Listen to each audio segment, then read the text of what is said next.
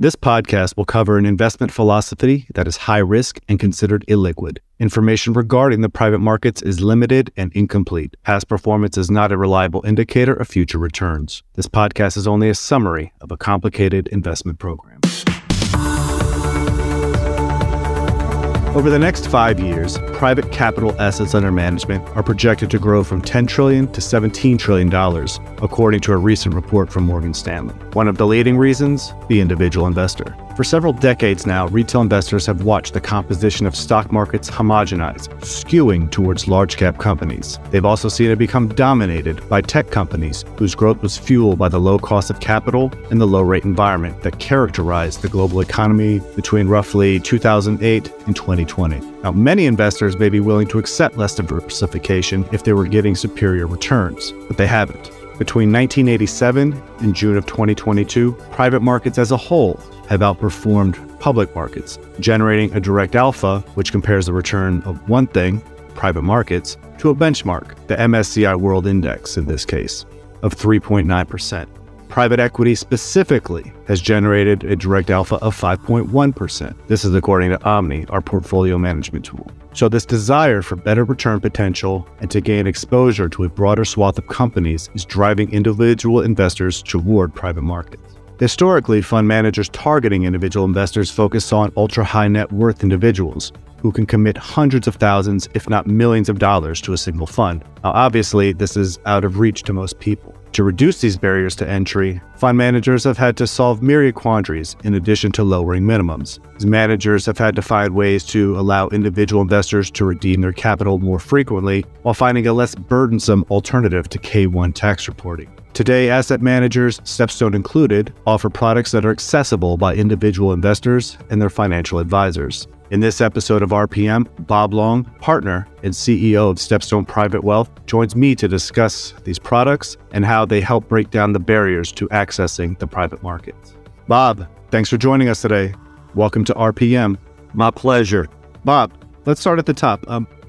What is StepStone Private Wealth? StepStone Private Wealth is simply the arm of StepStone that's focused on the individual investor and smaller institutions. We deliver the same content that StepStone's always provided to the world's most sophisticated institutional investors in a structure or package that's optimized for the individual investor. Importantly, what we provide at StepStone Private Wealth is the same investments on the same terms as those offered to institutions. And we do it in a pro rata allocation policy. So this is not a different set of investments or a corner of our business. It's the same core business of StepStone, simply offered in a different package for individual investors. And in terms of our platform, we believe the characteristics that distinguish us are a focus on efficiency, convenience, and transparency. And as we'll get into in this discussion, those are characteristics that are really important to the individual investor and have been challenges for that investor in accessing these markets. So historically, private markets have outperformed and by some measures better represented the quote-unquote true economy than public markets, which explains why individual investors have long sought to invest in private markets. But what was preventing them from doing so? Good question. It's really not news. The challenge, of course, is how do you effectively access these assets? And it comes back to convenience, efficiency, and transparency, which we previously touched on. I think I'll organize our conversation around two themes, two types of barriers. The first are investment strategy, and the second are structure. So on the investment strategy side, individuals historically could not access the best managers and transactions. And given the wide dispersion of returns in the private markets, in fact, that's arguably a defining characteristic of the private markets, if you can't access the best managers, you probably shouldn't be in the private markets. Let me be more specific. If you look at a large cap public equity manager in the US, the difference between the bottom 25%, which we call the bottom quartile, and the top quartile, top 25%, the difference in returns historically has been something like 2.5%. The difference between 8 and 10.5% return. Meaningful, certainly, not life-changing. In the private markets, the difference between the top quartile and the bottom quartile is often 20%. So that illustrates my point. in the private markets, you need to be with the top managers in the best transactions. There's been limited access for individual investors to truly institutional caliber strategies. So in many cases, the products have focused on the investments and transactions that institutions didn't speak for, the leftovers, if you will. In other cases, the allocation policy has not been on a pro rata basis. And this is really central to what we do and how StepStone Private Wealth works with the bigger StepStone. In all of our products, investments are allocated pro rata. The StepStone Private Wealth products are simply another client alongside StepStone has about 120 or 150 large institutional clients today. We're just another client getting allocated the same deals on a pro rata basis. That's really important. Other thing about the private markets versus the public. Publics, of course, have moved toward an open architecture approach. In fact, asset management broadly defined has moved inexorably toward an open architecture approach, getting away from proprietary products. Private markets have been behind in that regard. Many of the products have been a closed architecture focused on deals generated by one manager or one strategy. And finally, yield-oriented products. Most of the private market products were oriented around yield, so they were real estate or credit-oriented. Now, if I could, I'll move on to structure. These transactions, actually, I think we need to provide a little education here. The typical private market product is an investment in a new fund, what we call a primary fund. And primary funds generally exhibit a J-curve phenomenon. This is the tendency to deliver negative returns and negative cash flows in the early years, so it goes down before it goes up, and hence it's called a J-curve. Moreover, the fund has a drawdown structure where an investor commits to a fund. That capital is drawn, his capital is drawn over time, typically on an unpredictable basis, and then returned to him on an unpredictable basis. Makes it really hard to maintain an asset allocation. Moreover, from first cash flow to last cash flow, even though these funds are advertised as 10 or 12-year funds, first cash flow to last cash flow is often significantly longer than that. I've seen studies indicating that averages 15 years. That's a really long time for an individual investor. Minimums are high, as Michael described at the beginning. In fact, I'd say some of the lowest minimums we see for these products are $250,000, and often they're as high as $5 million. And then you get to the fees charged. Historically, there's been a significant premium paid by individual investors in comparison to institutional investors. And last but not least, the dreaded K-1. So when you own a mutual fund or a stock or have a brokerage account, you get a 1099 in January explaining your tax consequences for the prior year. In a private fund, typically organized as a partnership, you receive a Schedule K-1 and you don't receive it until October, so you have to amend and delay your tax filing.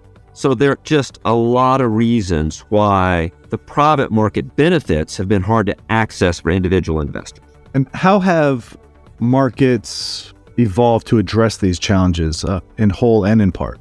It's a really good question because it's impossible to resolve them 100%. The strategy that's emerged as a market leader is the Evergreen Fund, and they take the form of a tender fund, such as the ones we offer, and its cousin, the Interval Fund. These Evergreen Funds, tender or interval, are continuously offered and they continuously invest. In many ways, a good analogy would be a mutual fund. So in a tender fund, capital inflows is subscribed for on a monthly basis.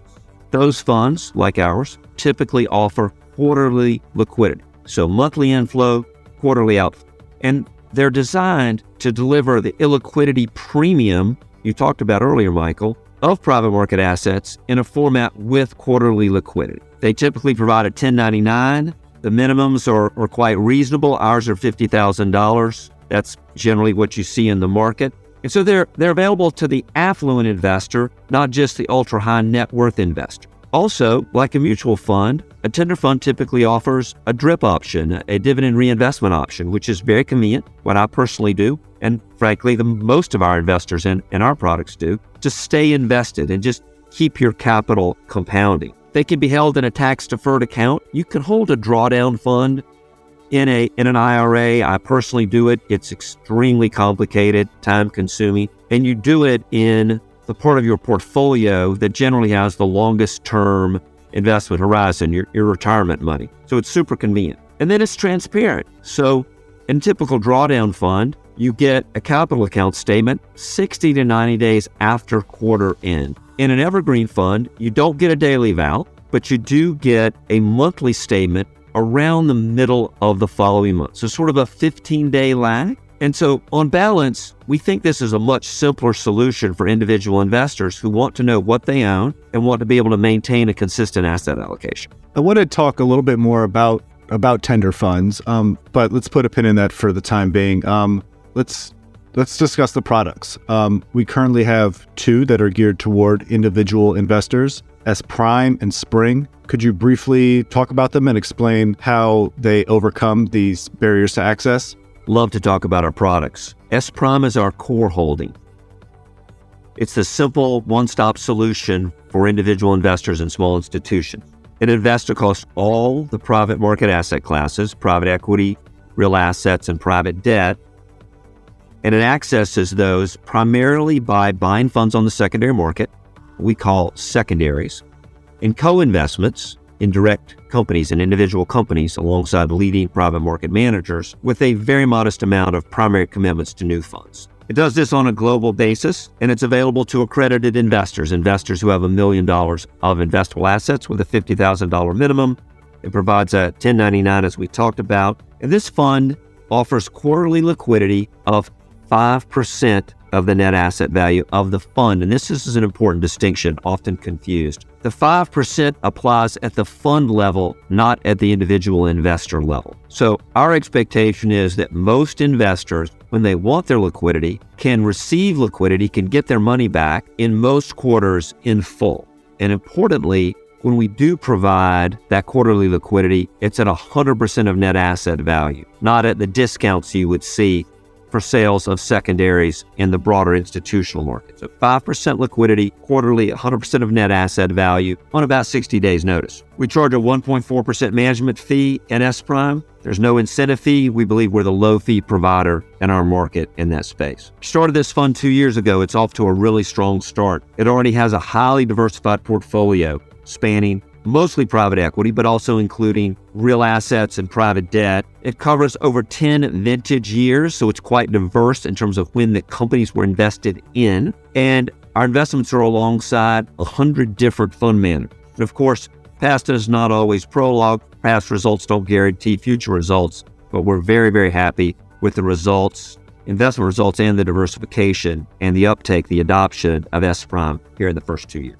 Love to talk now about our new fund, Spring. Spring is focused on venture capital and growth private equity. We're investing in all aspects of the innovation economy, is the term we like to use. The most dynamic technologies, sectors, and companies that benefit from secular trends that we deem very attractive, such as digital integration, the adoption of technology in a broadening set of industries, cloud computing, just to name a few. So venture capital, of course, can span a wide range of risk and return profiles, from the very earliest seed stage, where the risk is extremely high, and of course, the return can be extremely high, to very late stage companies that are about to go public. For Spring, on balance, we believe the ideal company, what we're targeting is companies that have proven their idea works and that there's a market for their idea. And now their challenge is to execute on a long-term steep growth plan. So for the individual investor in this permanent capital structure, we think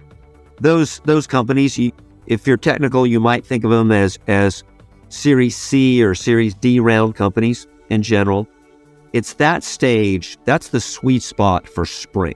Spring is a global fund, investing its capital primarily in North America, but also other economies where there's innovation and high growth. The companies and the assets that will go in Spring are mostly secondaries, mostly funds purchased on the secondary market, but also a very meaningful portion of individual companies purchased on the secondary market, where we are buying from prior investors, former employees. Spring is an evergreen fund like S-Prime, but in Spring, because of the nature of the assets, we offer 2.5% liquidity quarterly, not 5%. Spring is available to qualified clients, investors who have 2.1 million of investable assets or more. It does have the same $50,000 minimum. In terms of fees, we charge a 1.5% management fee and a 15% incentive fee, a fee package we believe is very attractive in comparison to our peers. So Spring is a new fund, and we don't yet have a meaningful track record. That said, we do believe it's a very interesting time to be investing in venture capital. This is a market that's been repriced, asset values have come down, and venture investors are bringing a discipline to the market, focusing on companies that have a clear path toward profitability in a reasonable period of time. So we think our timing is opportune with respect to bringing Spring to the market. Now that we've talked about our products, I'd like to talk a little bit more about tender funds. As a structure, it sounds like they've caught on, but could you talk about some of the cons associated with tender funds? Yeah, happy to give you a balanced view of that. Tender funds are a hybrid. They sit between the daily traded exposure, the publicly traded stocks and bonds, and 15-year lockup traditional drawdown funds. The tender fund does require 60 days or so. We're 60 days. Our peers are older about that. In our tender funds, we offer liquidity on 60 days notice. So there is a notice period. It's not immediate. And secondly, the liquidity is not absolutely guaranteed. It is in the discretion of an independent board, not us as the manager, but an independent board. And they hold that discretion to make sure in times of extraordinary stress, dislocation, etc. So we won't run scenarios like the global financial crisis, but longer, to make sure we can provide that liquidity. But again, it's not guaranteed. In terms of adoption, we've been very pleased. Since our strategies crossed $1 billion, we've seen increased interest from ultra-high net worth individuals and family offices and true institutional investors. Institutional investors, of course, their private portfolios are dominated by traditional drawdown funds. Institutional investors recognize that with an evergreen fund, they are committed, but not necessarily invested. To be really blunt, in a drawdown fund, the general partner, the sponsor of that fund, is outsourcing cash management, liquidity management to the investor. In an evergreen fund, we as the manager accept that responsibility to get you, the investor, an allocation to the assets in our fund, not just a commitment. And so institutional investors and ultra-high net worth are embracing the evergreen fund, and their use cases break down into three categories. First, in some cases, they are preferring it as their single solution, their single investment. They don't like doing capital calls and distributions and having K1s, so they adopt an evergreen fund strategy, only investing in evergreen funds. Larger institutions tend to use the evergreen fund as a complementary strategy. So perhaps their target is 20% private markets. They've got commitments to a series of traditional drawdown funds that have calls, distributions unpredictably. Hard to ever get to that 20% target allocation. But if you take 5% and put it in an evergreen fund, well, you know you've got that 5%. So they use it to complement their drawdown funds. And finally, very sophisticated institutions are using evergreen funds as a portfolio optimization tool. So they commit to those drawdown funds. They know that capital will be drawn over time. They're able to model that. They want to get to their target allocation. So they put money in the ground today with an evergreen fund with the expectation that they reduce that over time till they get to their ideal balance between an evergreen fund and the traditional drawdown. What gets me excited is to give sophisticated fiduciaries another portfolio management tool to hit their goals, and that's what we've done with the evergreen fund. I'm really glad you brought up liquidity and realizations. As you know, one of the things that differentiates private companies from public ones is this idea of patient capital, right? Whereas public companies may be pressed to meet short-term earnings goals, private market firms can control when they exit a deal or sell an asset. If valuations aren't where they want them, the general partner can wait a little longer in order to meet their target return. For a long-term close-end fund structure, that works, right? You get 4 to 5 years, maybe longer, to bring a plan to fruition. But it sounds like with a tender fund, which offers greater liquidity, you need more frequent realization activity. How do tender funds like S Prime and Spring deal with this tension? Michael, that's a really important question, and I think one of the hardest things about running a tender fund. Tender fund is designed to start and stay on the upswing of the J-curve, which is sort of a trite phase. But what that means is we need to provide the illiquidity, and we do that by investing, creating a mature self-funding portfolio that's constantly creating realizations. And to do that, we need to buy mature secondaries that are close to their realization phase, and just constantly manage the portfolio so it's on that upswing of the J-curve. In addition, in S-Prime, we include a modest allocation to real assets and private debt, which have a natural cash flow component. So, Bob, I want to talk about the current market conditions, if you'll indulge me. Owing to these apparent headwinds, lower valuations, more difficult exit environment, and rising rates, an individual or their FA might say, let's wait to see how things shake out before changing our portfolio too much. What would you tell them? First and foremost, you simply cannot time the private markets. Lots of research, including our own, has consistently supported the wisdom of investing in the private markets across cycles, getting vintage diversification. Moreover, historically, periods of volatility and uncertainty in the public markets have produced some of the best private market returns. We've covered a lot of ground. Bob, is there anything else that you'd like to say? I think one point I didn't sufficiently emphasize. An evergreen fund is an opportunity for individual investors to dollar cost average in the private markets. An evergreen fund provides that opportunity, and we think that's critically important for investors to keep in mind as they seek to optimize their portfolio and get the exposure to the private markets. Bob, it has been a pleasure, as always. Thank you. Thank you for listening to this episode of RPM. To learn more about StepStone Private Wealth, head to stepstonepw.com. RPM is available on Apple Podcasts, Spotify, Stitcher, and other podcast platforms.